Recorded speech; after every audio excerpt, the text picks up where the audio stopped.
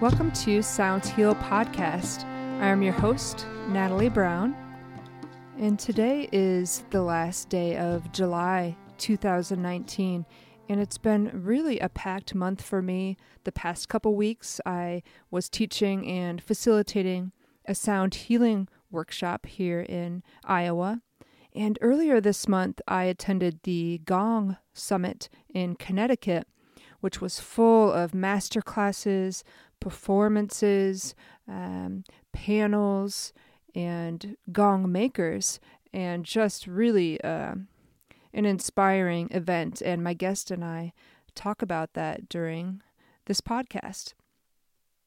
Today I welcome Michael Bettine, who is a professional percussionist and explorer of sound, and with over 40 years experience playing all types of music. He got into gongs in the 1970s and incorporated it into his performances. He's released, I believe, over 60 recordings, over 40 under his name. He also has written for many publications and magazines, including Modern Drummer for years. He also runs blogs that are very helpful to gong players, musicians, and other artists. And I was so happy to meet him and attend his masterclass at the Gong Summit this July. So please enjoy my conversation with Michael Bettine as we look into the qualities of the gong, the spirit of the gong, and the current gong culture. Welcome, Michael Bettine. So I think where I'd like to start is maybe your life before discovering the gong, your musical and percussion background that led you to just be in percussion and be a performer and be a writer. And then we'll get into when you discovered the gong. Yeah. Sure. This is going to be like a 5-hour podcast, I guess. Well, I've always been interested in music, and eventually I found my way to the drums when I was about 12 years old and totally fell in love with that and just jumped headfirst into it and played all through high school and college and all that. And along the way, I had some introduction to the gong, like in school band, and maybe there would be a song and you'd have to play a gong crash or something. But that wasn't such a big thing. But it was really when I was, I don't know, in my 20s playing progressive rock music, and most of the drummers and the bands that I really admired, the drummers had expanded their setups with bells and gongs and other percussion instruments, and I really liked the idea and the sound. So I bought 2 gongs and started using them in my band and really liked that. So I went out and bought 3 more, plus all kinds of bells and different sort of orchestral type percussion things. And that was great. And it added a lot to the music, and I loved the sounds and all. But along the way, I just kept playing on the gongs because they were just fascinated me. And I think they just kind of pulled me in. Then I started to investigate the gongs themselves more, or trying to anyway. This was all like pre-internet times. Would have been back in the mid to late 70s into the 80s, and it was hard to find any information, really. There was not a lot out there, and there was no gong culture at that time. Of course, there was some over in Europe. So Paiste, the gong company, a lot of the people who played their instruments in Europe were starting to use it more for therapeutic things and meditation and whatever. So I contacted Paiste, wrote to them, and tried to get contact information on some of these people who were in, like, Paiste used to put out like a book with all their artists and that. So I yeah, I tried to contact people, writing letters and hoping I'd get a reply someday, and that, and then and there were no books. I mean, it's people, you know, people today, don't realize how lucky they are. We've got the internet, and we've got, you can just Google stuff, and there's all that info, and you can go on YouTube, and there's all these videos of people playing, and it's so easy. But back then, even finding gongs was difficult. Ludwig Drum Company imported and distributed all the Paiste cymbals and gongs. So most schools dealt with Ludwig because they carried the total percussion aspect, drums and vibes and marimbas and timpani, and then they had gongs and all that. So most schools had Paiste gongs.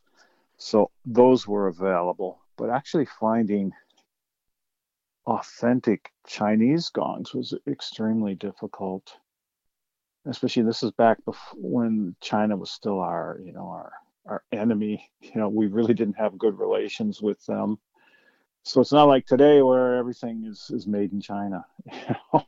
You just go to the store and you look at the label or the tag, or at the box, and chances are it's made in China. Where back then, getting anything from China was extremely difficult. So finding real Chinese gongs was a very difficult prospect. So yeah, so you really had to be motivated because the information and the instruments were so hard to come by. But there was a place in New York City called Carroll Sound, and they were an instrument seller, and they had a big rental business because back then, with the TV and radio studios in New York, they all had a lot of live music that was still happening back then. They had staff musicians and orchestras and all that, and that's where the percussionists would get all sorts of exotic instruments because they carried things from like India and Asia and South America. So if you wanted some sort of a weird percussion instrument, they were the place to go. So that's where I got some of my gongs from because they carried they had some Japanese gongs and some Taiwan gongs and a few things like that, and Thai gongs. So yeah, you really had to be motivated, and I guess I was because Mm. I hunted down instruments and I tried to hunt down people who knew anything about them, and it just kind of went from there. Like I said, the gongs just kind of took over, and it just I was just really into it. What do you think kind of drew you into looking for just different sounds and experimenting with metals? Well, I've just always been interested in sound. Mm. And I think a big part with the metals is because they're longer sounds, they sustain. Mm. Where when you play drums, it's a very short sound. Mm-hmm. You hit a drum and it goes bonk, and that's it. And you really have no control over the length of the sound because there is no length. A drum sound is mostly attack, and then it's gone. Whereas once you hit a gong or like a Burma bell or some sort of a bell, it rings out. And you have control over that because you can stop it at any point. So you can actually, control the length of a note. Just like, somebody playing a clarinet or a violin or something, they can control how long their note is. So I think part of the whole fascination was coming from playing drums for so long and playing all these short notes, and suddenly I've got these long tones that ring out, and it changed how I sort of viewed music, because suddenly it's like, oh, I can play with the space, I can play with the time, because these sounds hang on. They don't just, I strike them and they're gone, but they hang on. So that gave me a whole nother option for the music I was doing. And being able to combine those two. It's like I have long sounds and short sounds, and it was just like, wow, this is a whole different world of Mm. sound Mm-hmm. to me, as a percussionist.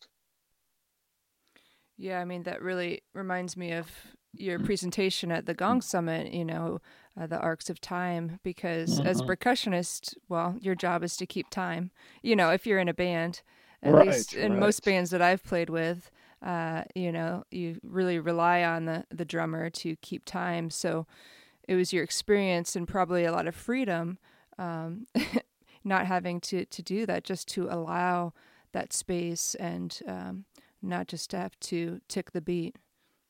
Right.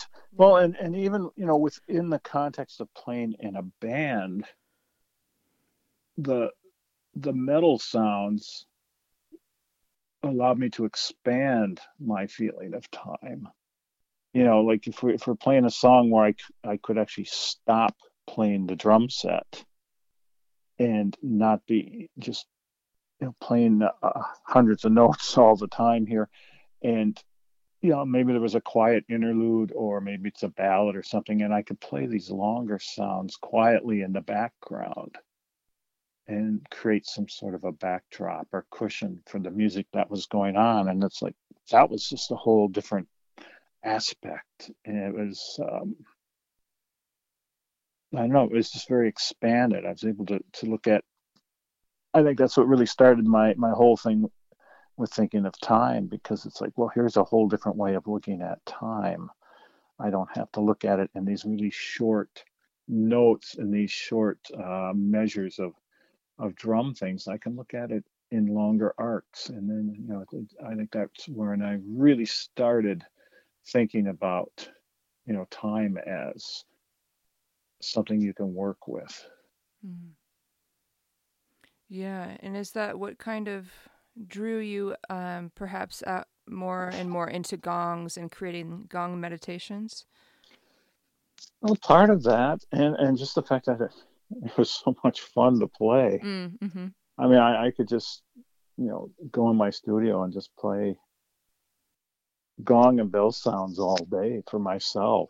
I just, I really, really just like metal for some reason. I have some affinity for metal. Now, like crystal singing bowls, I have no affinity towards. I'm not saying they're bad or anything. They're fine. And I know plenty of people who play them, and I've worked with people who play them, but I have no affinity for crystal singing bowls. But you give me like a metal bowl or some sort of ringing metal instrument, and I'm all over it. It's like, yeah, so I think that was a big part is I don't know, I feel this strong relationship to resonant metal for some reason. It totally fascinates me.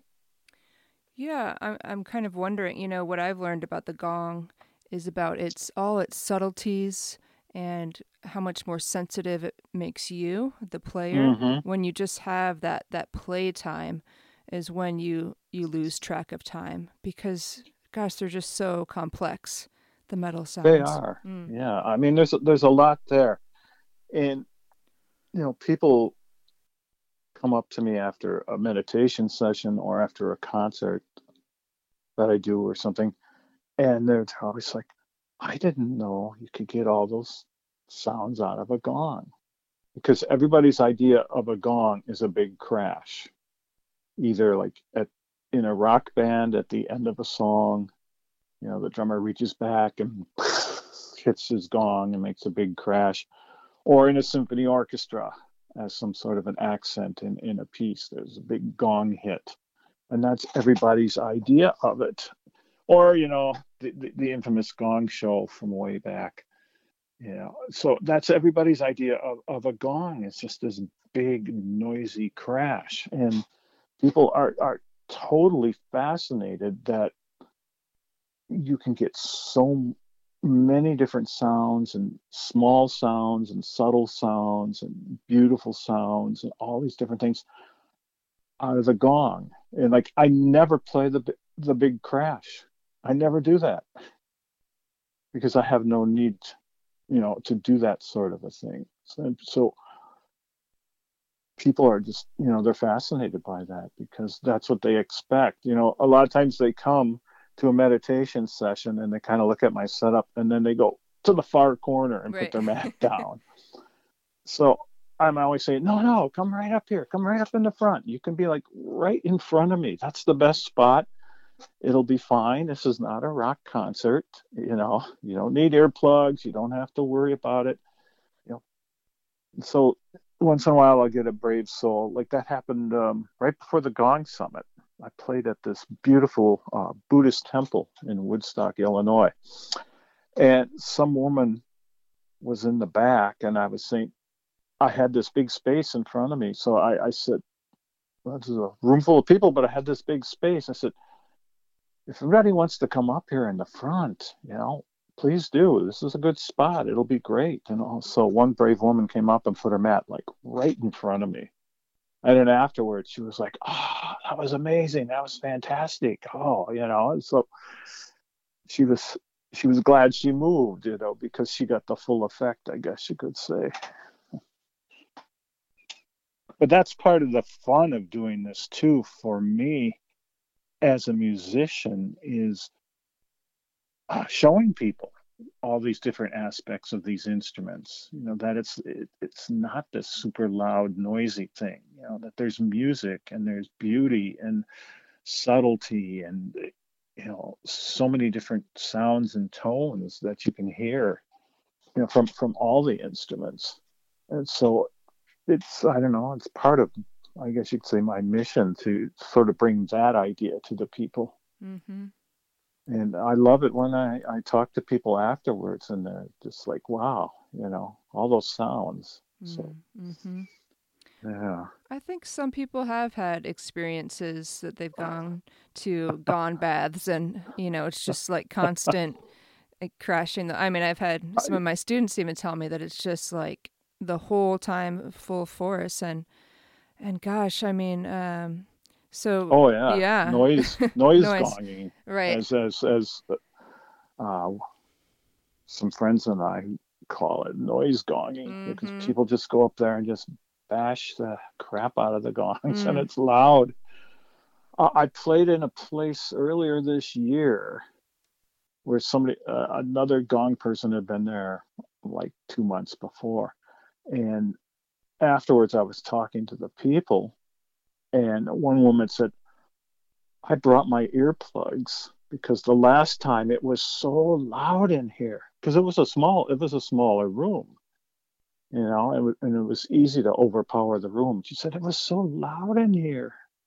And again, the people were in the back of the room, because they had experienced somebody playing loud noise gongs before, and they thought, well, especially when they saw my setup, I think they thought, well, this is going to be another one of those. So I'm glad they took the chance to at least come back. But it was nice because a bunch of people thanked me for not being so loud. And I think that's a problem with a lot of people is they only know how to play one way, and they don't adjust for whatever room they're playing in. If you play in a huge room that can hold 100 people, and you have 100 people in there, they're going to absorb a lot of sound, and it's a big space with a lot of air. So you're going to play louder. But if you play in a small studio that's going to hold 15, 20 people, and maybe it's got a low ceiling and very, brick walls or mirrors on the wall or something, so it's very reflective and lively. I mean, you have to adjust to that. You have to learn how to, play the room you're in. And that's one thing I talk a lot about to people, and I teach about is, you've got to pay attention to the room and the acoustics. And part of that is just experience and playing in a lot of different rooms, and you learn how they sound. I mean, I've played thousands of concerts and gong sessions in thousands of different types of rooms, so I've always paid attention to how it sounds, wherever I'm at. And I've learned, how to adjust to different size rooms and different types of rooms. But I think that's a real important thing that a lot of people who are new to the gong, of course, they don't understand that. But I think that's a really important thing they need to learn is you have to learn how your setup sounds in a specific room. And even within a room, depending on where you set up too.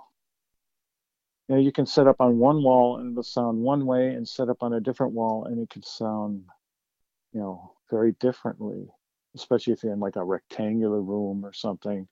You set up on the short wall or the long wall, or what's behind you.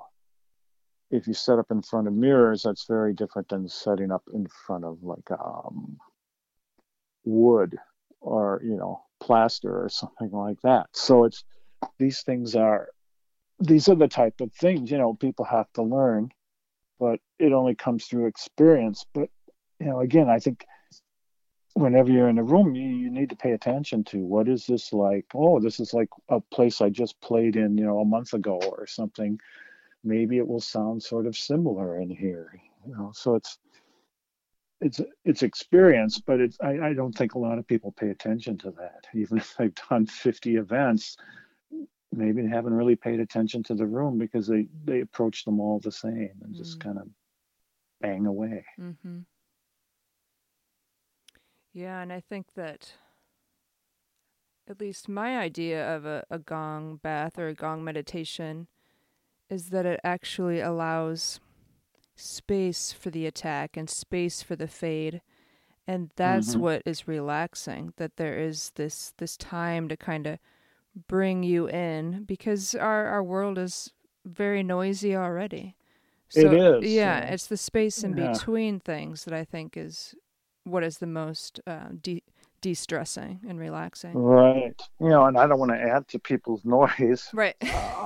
When they come to a session, for me, the whole idea is this is a time out from your world. And I want you to be able to relax, and I want you to just not feel assaulted by sounds.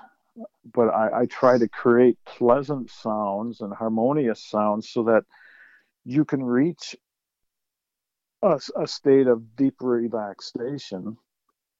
And then, that's where things happen. And as I tell people, if nothing else, if you just fall asleep for that hour, it might be the best sleep you've had in months. And then maybe that's what your body just needed, was just to fall asleep, totally relax, and then wake up refreshed. Well, let's talk about people that are playing gongs. Some people get very overwhelmed at first because they think they need to get all these gongs. They see these great collections, but you can spend time with just one gong and really just find a whole infinite, amount of information from one gong. So I don't know if that was your experience when you first got a gong or if you're ready to get more.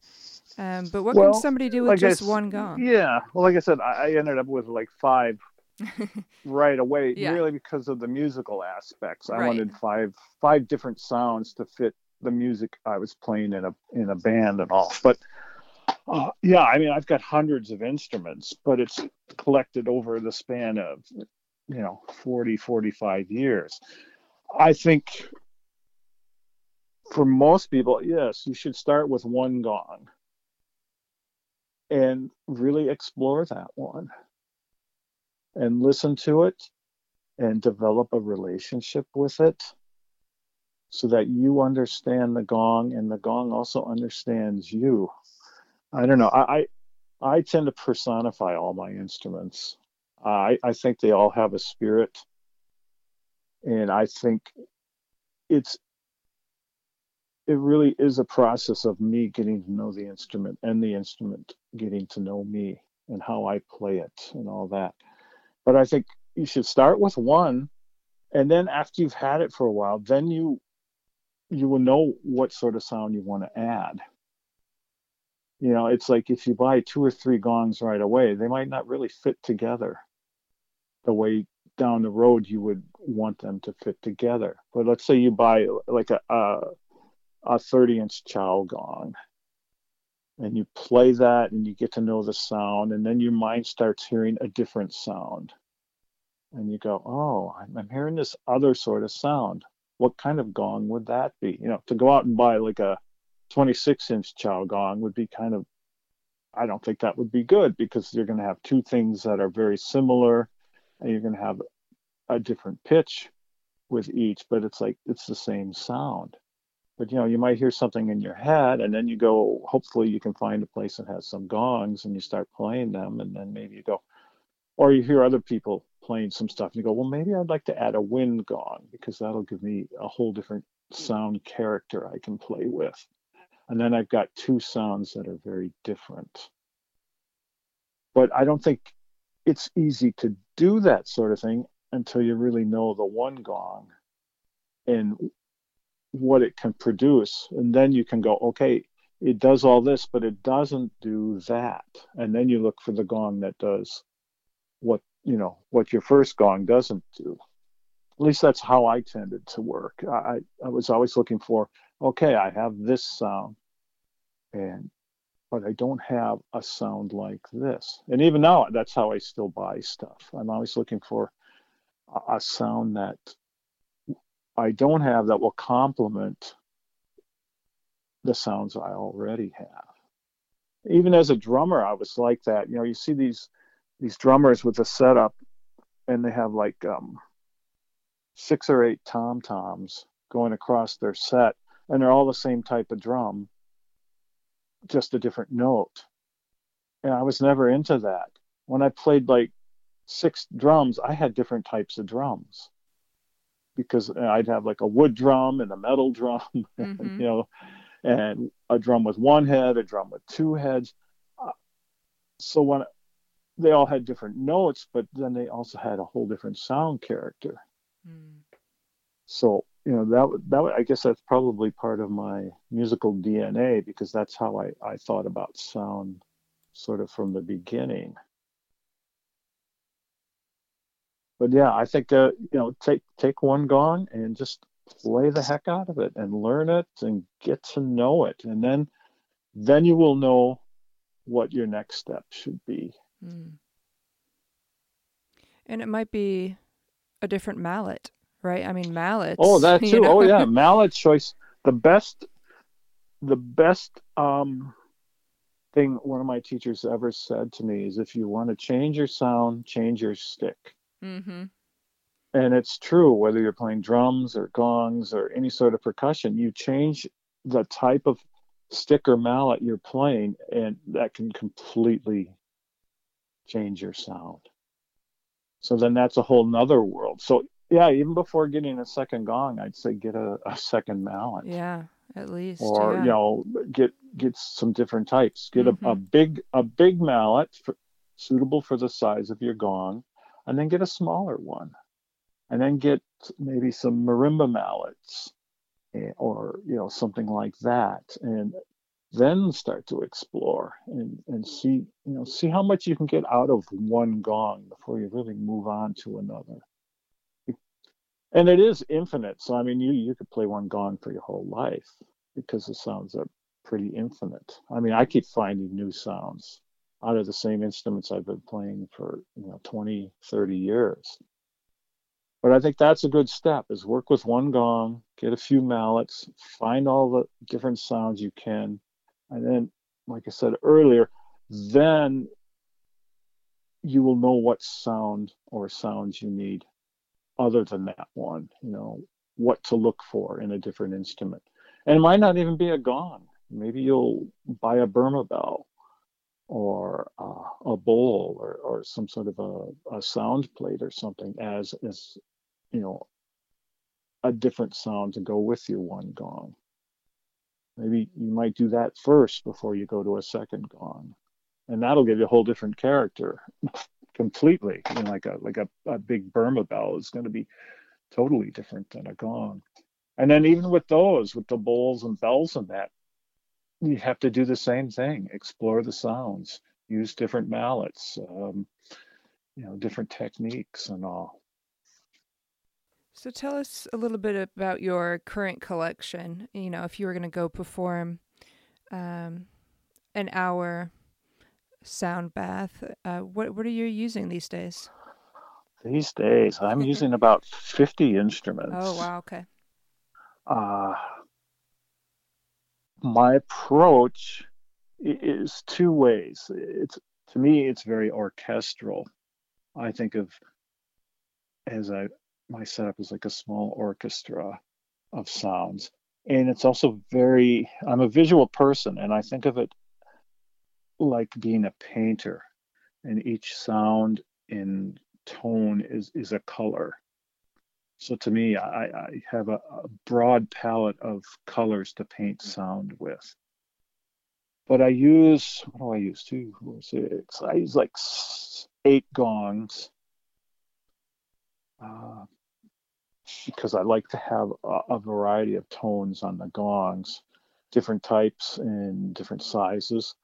And then I use a lot of bowls and bells. I was joking at the Gong Summit because people were like Michener and other people were talking about, getting the bigger gongs to play in the first octave, and I've gone the completely opposite direction. I'm working more in the uh, fifth, sixth, and seventh octave. I've been buying a lot of higher sounds because I really like the high bell type sound. So I'm using a lot of bells. I probably use like 10 Burma bells, and I have some copper clad iron bells. I have a bunch of heavy bell cymbals. I have bell plates. I've got some instruments I've made that I use. A lot of Japanese rin bowls, small ones like 2 to 8 inches in diameter. So I really like the high sounds. And I've put everything together in melodic sets because I'm always thinking melody and harmony. And that's always been a big aspect of how I think about music. And so like I've got all my Burma bells all fit together in a melodic set. And I've got different melodies I play on them. The same with my copper clad bells. And I've bought all these over time. It's not like you can go out and buy, a set of bells or Burma bells and they're all in some sort of you know, tuned progression. But I just keep picking up different ones that I hear and I go, oh, this will fit with the ones I have. So I've built up all my instruments over time as a melodic set, and then all the instruments fit together. The whole 50 or so that I'm using all fit together as one melodic entity. It's almost like a piano with 88 keys. Well, I have 50 keys or something. It's uh, that's a big thing for me is I'm always thinking melody and harmony and how everything fits together, at least in this context. Now if I'm playing some sort of an improv concert, I may introduce different instruments that are maybe a little more noise based or dissonant or that, because that's the type of sounds I want for that situation. But for a meditation, I'm always thinking harmony. I want pleasing sounds. I want them to work together because I want the people to be able to relax. So I don't want to bring in some sort of a sound that's people are going to jump. Mm-hmm. Mm-hmm. Like I would never bow a gong Right. for a meditation session because that's kind of a dissonant, eerie sound, and it would just people are laying there all relaxed, and suddenly go Mm-hmm. with a cello bow or something on a gong, and it would totally break the mood. So yeah, I Mm-hmm. wouldn't do that. Mm-hmm. Uh, And do you kind of have maybe a set order that you normally do, or is it usually just based on how you're feeling? Is it different every time that you lead it's a those? little of both. Mm-hmm. I mean, right now with the instruments I'm using, I've developed a certain flow Right. that seems to work. And I like moving from certain things to other things and changing the sounds in certain directions. So I've developed a sort of flow, but within that, there's a lot of improvisation. So I can change how long I do something. Like if something is really feels right, I'll do it for a long time, like a certain gong. Like sometimes I'll be playing my Jupiter gong and it's just like, this is the sound that's needed. And I'll concentrate on that more because I can tell that's the sound that I should be playing. And other times, sometimes there's things I won't touch. They'll be sitting there. I won't hit them at all because it's not calling out that it's a sound that's needed. And then, like I said, other times I'll concentrate on the same sort of instrument or sound a lot because I feel that is the sound that's needed. So to me, it's a very intuitive process of paying attention. So again, part of it is well, there's three factors I work with. One is the room. What does the room sound like? Like I did a session, what was it, last week, and it was a very lively room. It was a smaller, rectangular, very long room, and it was very lively and with a really nice reverb in it. So certain instruments just sounded beautiful in there because of the way the sounds moved around the room. And so that kind of set the tone for one thing, how I played. Another aspect is how I'm feeling. What is my mood? What can I bring at any given moment? What can I bring to the session? And then the third and most important thing is the people there. What are they bringing to this? What are their needs and intentions? I really try to pick up on that.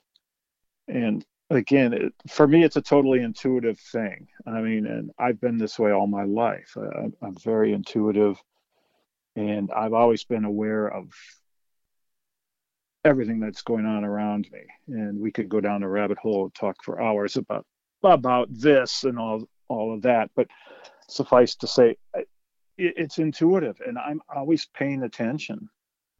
I'm listening to the room, and I'm feeling whatever you want to call it, the vibes or intentions that the people are giving off.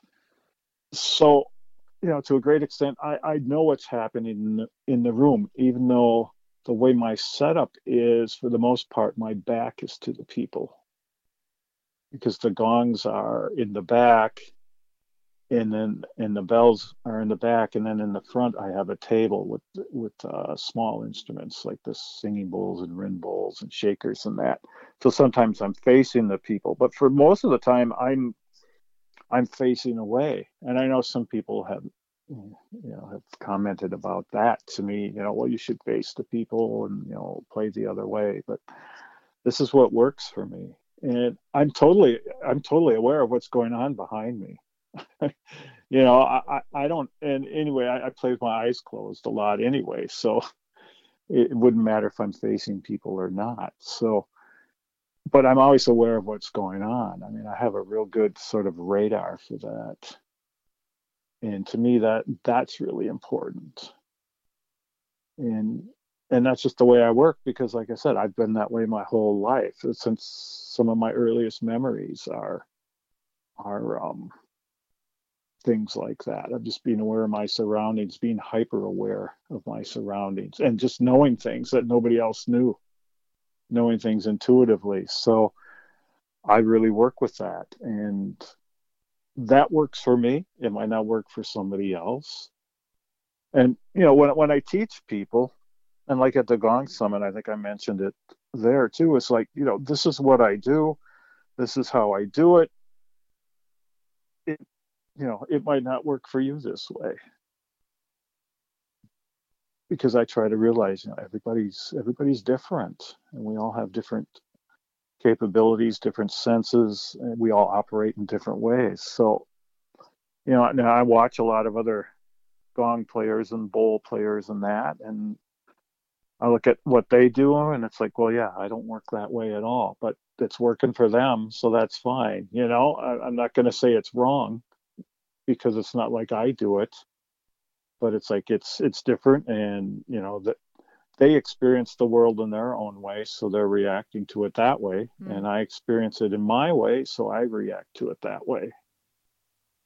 Right. It's like the instrument is showing you your way Hmm. together. Mm-hmm.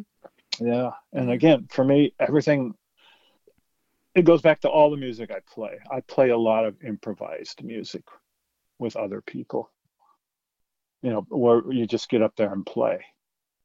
Not a jam thing where you say, okay, we're going to play this song and it's going to be in this key and blah blah, and you go off. No, just get up and just start playing. I do a lot of improvised music, and it's all intuitive, and it's all just paying attention. I'm paying attention to what's going on. It's really no different than when I do a meditation session. I'm just paying attention to everything. What's it sound like in the room? What are the other musicians playing? Where are they going with what they're doing? How are the people reacting to what's going on? So it's the same thing. It's just really, it's paying attention. It's like if you're out in the woods, let's say you were lost in the woods, what would you do? Well, first thing you hopefully would do would start paying attention to what's going on around you. Like where's the sun in the sky? Maybe I can find out what direction to go. Where did I come from? Maybe I can figure out how to backtrack, listening for sounds. Oh, is that a voice I hear in the distance or a car or something? It's just, it's the way, people used to be more that way in the world. It was just totally paying attention to what was going on around them. Yeah, I'm curious as somebody that's new, kind of new to this gong world, and after going to the Gong Summit, it's appears to be really a time of gong revolution. As somebody that's been into gong since the 70s, how do you feel after the Gong Summit? How do you feel about the gong culture right now, and this whole really blossoming and all the I'm, aspects of it? yeah, I'm really encouraged Mm, now, mm-hmm. even more than I was, Mm, especially meeting everybody there, mm-hmm. especially people like you and everyone else who I've known on Facebook for a long time. Sure. We have all these virtual friends. Now, meeting people in person, talking to everybody, interacting with everybody, and all that, I'm extremely encouraged about what's happening. And as I was telling somebody there, I think, culture, music is important to human beings. It has been as far back as we can go in history. Music has always been a part of being human for some reason. It's in our DNA. And we can look through history and see different sort of cultures. Like if you go back to our grandparents and great grandparents, almost every house had a piano. And you get together for the holidays, Christmas, Thanksgiving, whatever. And what happened after dinner? Everybody went to the parlor, somebody played the piano, everybody sang along to the songs. So, there's this big social element of that. So everybody had a piano in their home. That was a big thing. And everybody knew how to play piano, at least a little bit. And then we move a little further along, especially we get to the 60s and all that. And the guitar became the big instrument. And everybody had a guitar. And then what would you do? You'd go to a picnic or a campfire, and somebody would bring their guitar along. So they'd pull it out and everybody would sing songs. Or even at home, again, the guitar sort of replaced the piano. And somebody would pull out a guitar and you'd sing folk songs, and there was that sense of community. And I think that's an important thing for people to understand is music has always been about community. It's not about playing music by yourself. It's about playing with other people and for other people and having this sense of community. So now with the Gong Summit and with everybody there and people, trying out gongs and playing and everybody standing around listening and all this, I really felt that same sort of sense of community and sharing. We see so many people now coming into gongs and buying gongs and all that. I mean, you look at a business like Gongs Unlimited. 20 years ago, there was nothing like that. He started this business and now he's like a multi-bazillion dollar business because everybody's buying gongs.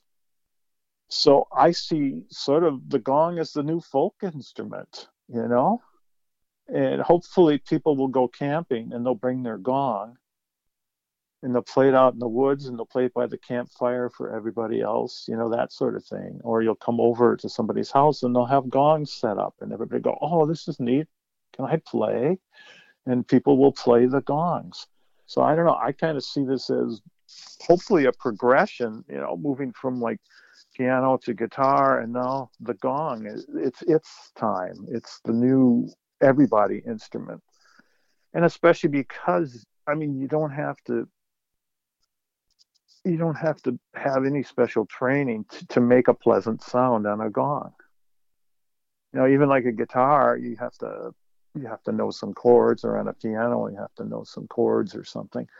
But the gong, I mean, you can just strike it and get a pleasant sound. So I think it's hopefully it can kind of become uh, the instrument for everybody. Now, if you go to Southeast Asia, where the gong is a tribal instrument, you go to like Thailand and that whole area there, Vietnam, Laos, and where it's still very much a tribal society. The big thing was they didn't have guitars. They didn't have pianos. If you go around the world, indigenous people made instruments out of the materials they had. Well, they had metalworking, and they made gongs in Asia and India and that whole region, gongs and bells. But like a lot of places, everybody had gongs in their home. Like I said, like in Vietnam, Laos, Cambodia, Thailand, that whole area, all people had gongs. And then when they had births and weddings and deaths and harvest celebrations and all these sort of things, everybody came out and they brought their gongs and they all played together and they played music to celebrate things. And they had specific music, that you had to learn for all these occasions, because you wouldn't play a funeral song at a harvest celebration or something. But again, it was a community thing, because everybody would come out and do that. So everybody had their gongs, and hopefully in the West here now, North America, Europe, even Central and South America, whatever, we can sort of start having that kind of a culture where people all have gongs. And then, when you get home from work and you're like, you're all wound up and you're angry at your boss or something, or somebody cut you off in traffic when you were driving home. Come home, play your gong, and chill out and feel better. Yeah, yeah. I think just all the potential I saw at the Gong Summit has to do with just that collective excitement. There was Really, really just really. this I mean, passion for the gong. It there was, was such a buzz in the yeah, air. I mean, yeah. it was like just being there, you got high just Mm-hmm. from the vibes. Mm-hmm. And I'm excited to see the results of the Gong Summit over like the next year, because now we've all gone back home, and hopefully we can all continue to carry that message and spread it more, and people will present more meditation sessions and present more workshops for people who are interested in that. And now that we've all met and we're connected in person, I mean that makes to me a big difference, that we can continue to network and work together more. I mean, Mm-hmm. I was invited to go a lot of places now Right. from people who were there. Mm-hmm. So, I'm following up on all of those things. and people want me to come play, they want me to come teach. uh, that's great, because it's like we have this community now. And I mean, everybody's looking forward to the next summit. Oh, I'm ready. Everybody's like, Yeah. okay, Let's go. here's my credit card. Can I pay for it? Right. Everybody's ready to do it, because Yep. it was such a really an amazing experience. I mean, I didn't know what to expect, how it would be. It was just like, this is an unknown. There's never been a gathering like this with like 90 people, locked into a resort for 5 days. I mean, because I never left. Nobody ever Nope. left. We were Yep. there.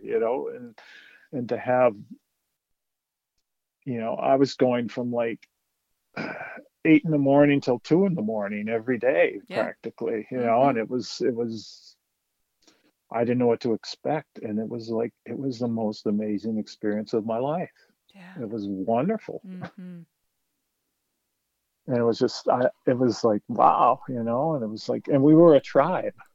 I Absolutely. think that was really the best part, because we were in person and we were communing and communicating, and we became a tribe. And I think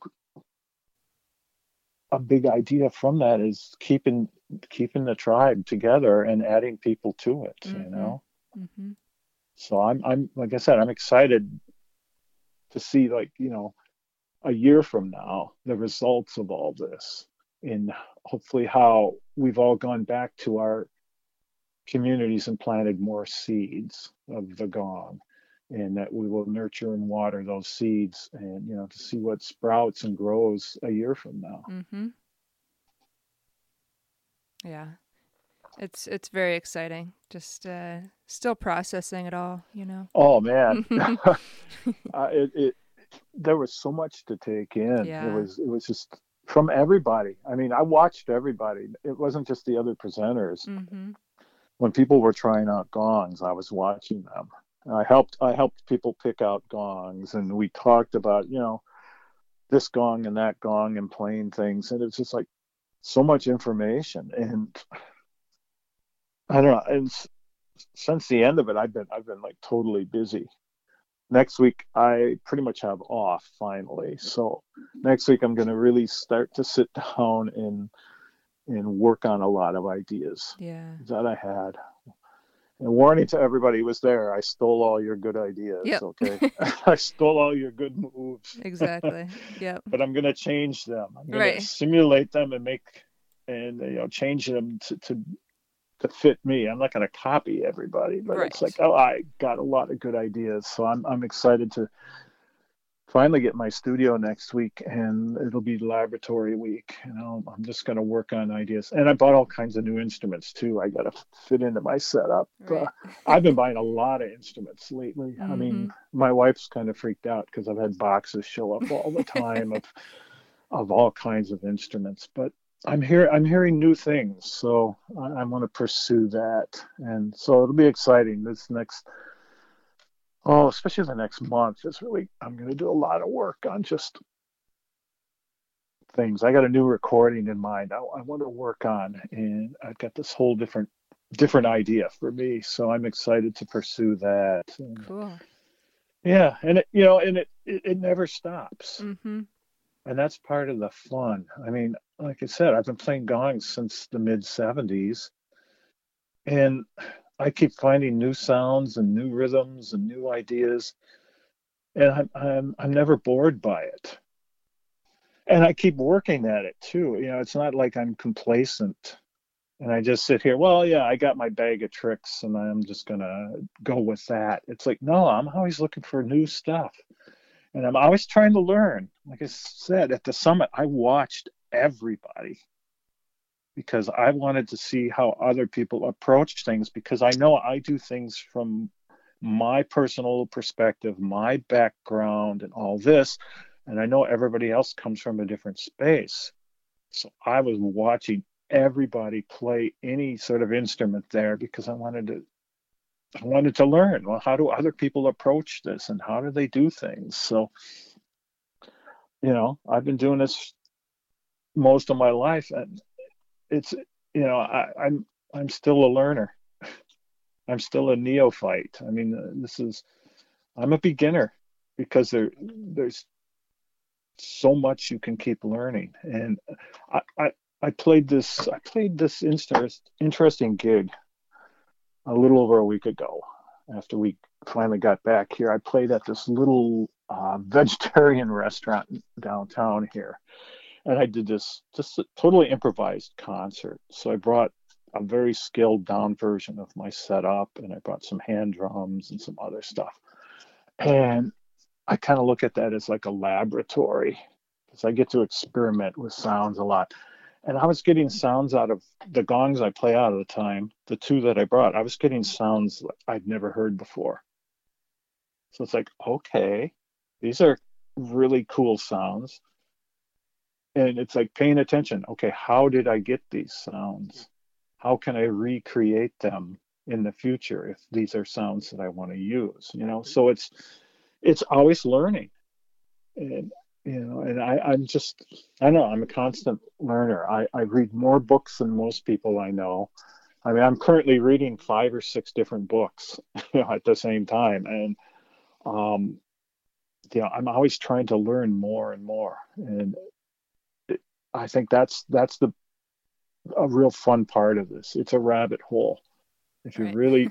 you're Alice in Wonderland and you just go down that hole, and there's a whole nother world of sound and vibes and just the universe. If you really want to jump into the whole gong thing. And if you do jump in and run with it, and you could run forever. Mm. Well, also, besides reading a lot of books, you've also been a writer for for many many years, writing Yes, I for. have. Yeah, and I Yeah. think that's actually how I first discovered you. I don't remember if it was the Way of the Gong or Art as a Spiritual Practice blog, but you also Mm-hmm. blog quite a bit too, and I really appreciate them because in a way they're really to the point and Mm-hmm. kind of minimalistic, but also very helpful and inspirational. Maybe you can just kind of tell your listeners about the writing that you do and what you Sure. share online. Hmm. Well, first, thank you for those comments. I Yeah. really appreciate it. And that was another nice thing about, just to get back to the Gong Summit. Hmm.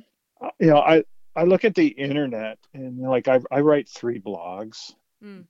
Don't ask me why, but because I'm a writer, so I write 3 blogs.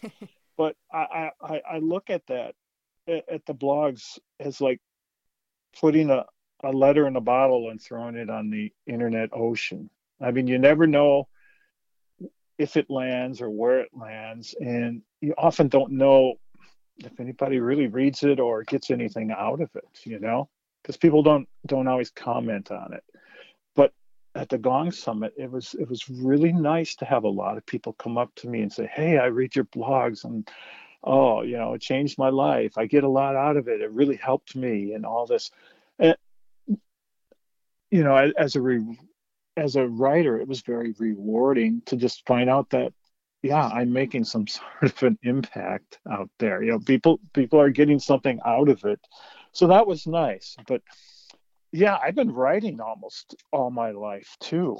I mean, as a kid, I was always writing stories and coming up with things like that. And then I remember, like, in high school, I took journalism, and I ended up on the school paper, so I started writing for that. And I just really was fascinated by the whole thing of writing and words and putting words together. So I've been writing, for such a long time. And then I started writing for magazines back in about 1983, it was.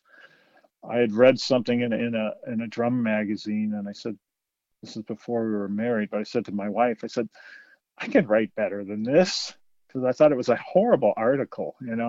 And she said, well, why don't you? And I was like, okay.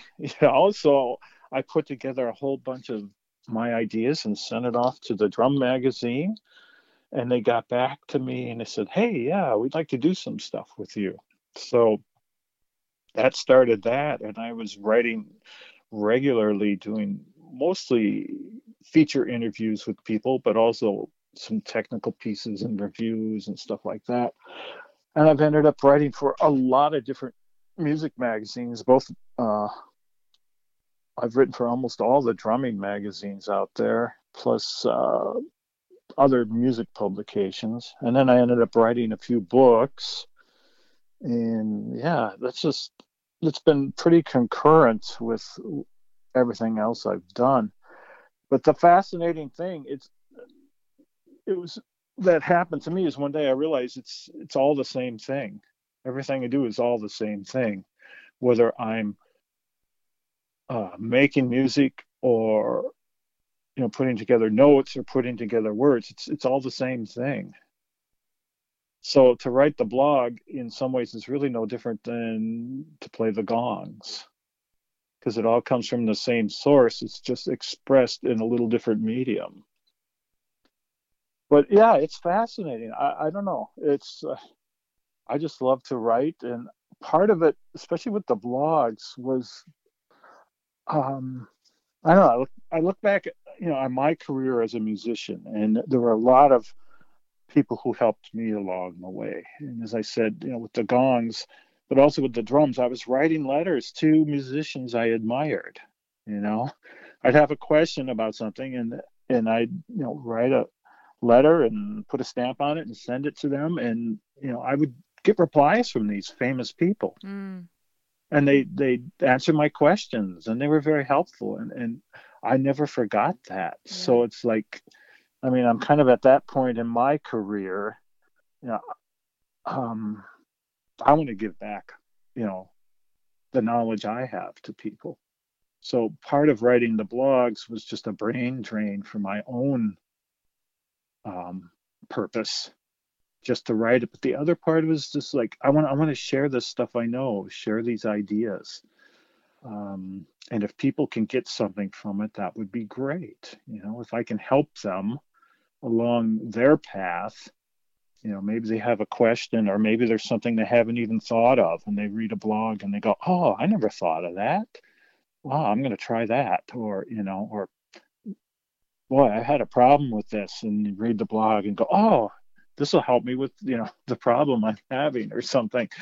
So it's just if I can just help people along their musical path and give them ideas in their in their artistic path. Like Art as a Spiritual Practice came out. That one's more of like just almost like a personal thing. But I was kind of writing for myself at first, and it's like, well, I should blog this, because maybe somebody will get something out of it too, because maybe they're in the same sort of space I'm at. So that's designed to kind of cover any sort of art, whether you write or paint or dance or or even just doing the dishes. There's an art to that. I mean, so yeah, just trying to give back, I guess.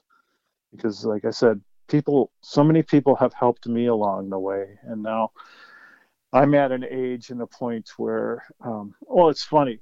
When I was a young drummer, I always played with the older people. Mm-hmm. Like when I was a teenager, I played in this band that was all the band directors. It was a big band. Mm-hmm. And it was all the band directors from all the schools in the area. Mm-hmm. So they were all, who knows, I was like maybe 18 years old or whatever, and they were all probably 40s, 50s, 60s.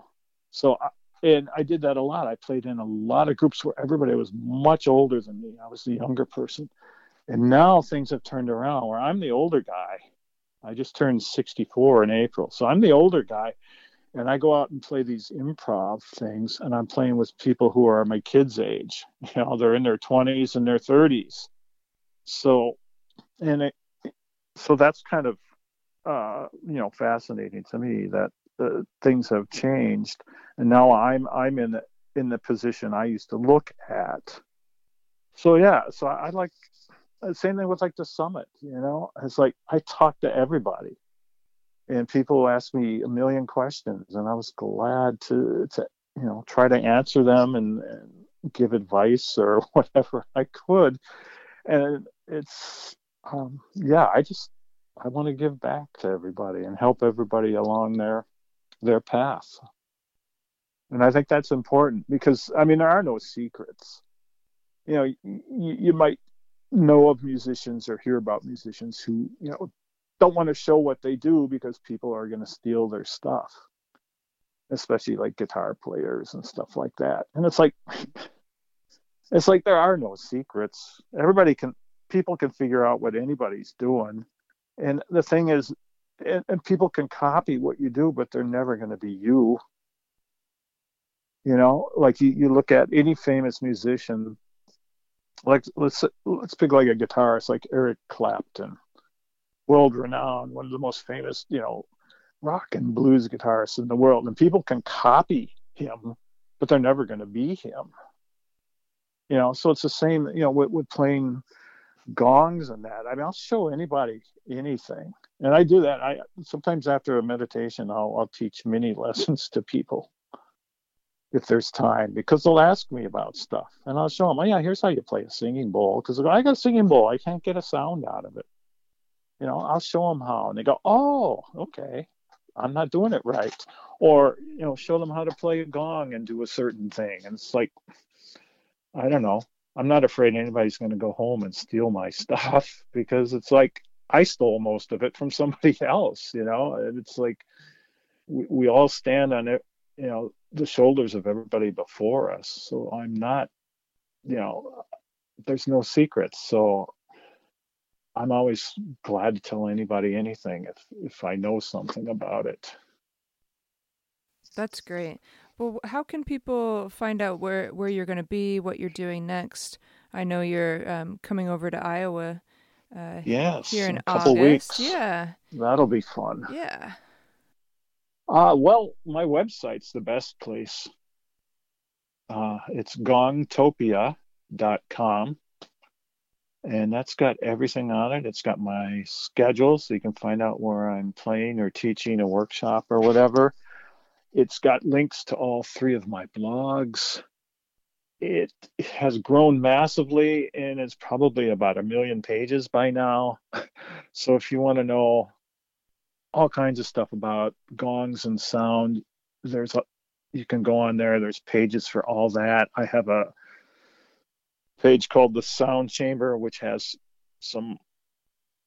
you how to do stuff like make mallets and how to build a stand out of Gibraltar stand parts, and all this sort of stuff. So there's learning stuff on there. There's links to my music page. I've got, I don't know, way too many recordings out there, but all kinds of recordings. You can listen to them, you can download them, that sort of stuff. I've got a video page on YouTube that has, I don't know, probably 80 or 100 videos by now. So there's a link to that. So yeah, there's a lot of information out there. And when I actually get the time, which I don't know what that is, I'm working on a whole new video course. Oh, cool. It's sort of everything I've ever learned. And I don't know, I started working on this 2 years ago and had a whole bunch of interruptions along the way. But I don't know, I've shot probably 30 or 40 videos so far, and they're anywhere from 10 to 20 minutes of video. Wow. And it's just going to cover, I don't know, it's just kind of like I'm emptying my head completely. It's like this is everything that I can remember that I know about gongs and bells and percussion sounds and all this. So hopefully that will see the light of day later this year. Awesome. Yeah. Wow. But now after the Gong Summit, a lot of people kicked my butt there Yeah. about things. Oh, yeah, and I have a book coming out, a new book about gongs and all this too, which Sheila Whitaker was kind enough to remind me about. Because I asked her if she had any of her books, and she with her, and so I got one of her books from her, and then she said, "Well, Michael, when is your book coming out?" Because I've been promising this book on my website probably for 7 to 10 years. I've been promising this book. So thank you, Sheila. You gave me a nice kick in the pants there. And yes, I'm going to concentrate on that too. Yeah. Sort of like, and Mitch was saying about, just getting things done. Right. And I see that too. Like I said, now I'm older, so it's like, I wish I had 50 more years just because I have 50 years of ideas. And just so many opportunities. Yeah, but Mm-hmm. I've prioritized things. There's all these great ideas I have for projects that I've just taken off my list. It's like, I can't do everything, even if I lived 50 more years, I probably can't do it all. So I'm going to concentrate on like the top 5 things. And that's like the book, the video course, and a couple of new projects, and actually get them done. And then when they're done, then okay. And then I can go down to the next 5 and get those done. Right. But there'll probably be a new 5 by then. But, mm-hmm. but yeah, so I've cut my to-do list way down, and it's like, yes, all these things I've talked about, I'm going to do and get them done. Great. Yeah. Great. That's a good way to do it, no matter what age you are. Oh, definitely. Yeah. Well, and it's hard because there's so many distractions today. Mm-hmm. Like I used to teach drums, and it was really hard with my students because these students would come to my lesson and they'd be exhausted because they'd have school, and then they'd have like soccer or basketball or something before their drum lesson, and then after their drum lesson they're going to do something else. And it's like, whatever happened to just being a kid? Mm-hmm. They don't even have time to do anything. Right. Really, I had kids fall asleep in the lessons. Oh, jeez. Because they're overworked. Yeah, no, it's true. And it's a shame, and I see, all of us adults with that same problem. So, yeah. So that's the big thing. Come to one of my gong sessions and get out of that. Yep. Take an hour out of your life and just, there's nothing to do except just be and exist in the moment. Yeah. Well, those are the listeners in Iowa. Come to the Unity Center in Des Moines on Tuesday, August 13th. Otherwise, just follow the calendar on gongtopia.com and see where you can catch Michael, or wait for his videos. Yes. And see him online. Yep. Right. Yeah. Well, awesome. Thank you so much, Michael. I really appreciate welcome, your time. Natalie. Yeah. Oh, yeah. It was so nice to meet you in person. You too. And I've been listening to your blog or your podcast since it started. Oh, thank you. I discovered it, and I realized it this morning. I've probably listened to each episode at least twice. And some of them, 3 times, because there's so much information. Right. From yeah. all the very interesting people. Very unique perspectives. You've talked to. Yeah. And there's always stuff to learn. So I'm a big podcast person. I listen to a lot of podcasts on music and arts and philosophy and that. But yeah, your podcast is great. And thank you. Thank you so much for inviting me to be a part of it. Absolutely. I really appreciate that. Absolutely. And I can't wait to see you in a couple weeks. Yes, that'll be fabulous. Thank you so much for tuning into this episode of Sounds Heal Podcast. You can keep up to date by going to soundshealstudio.com, on Facebook, Sounds Heal Studio. You can listen to new music and podcasts monthly on YouTube, Sounds Heal Studio, Natalie Brown. Be well and stay tuned.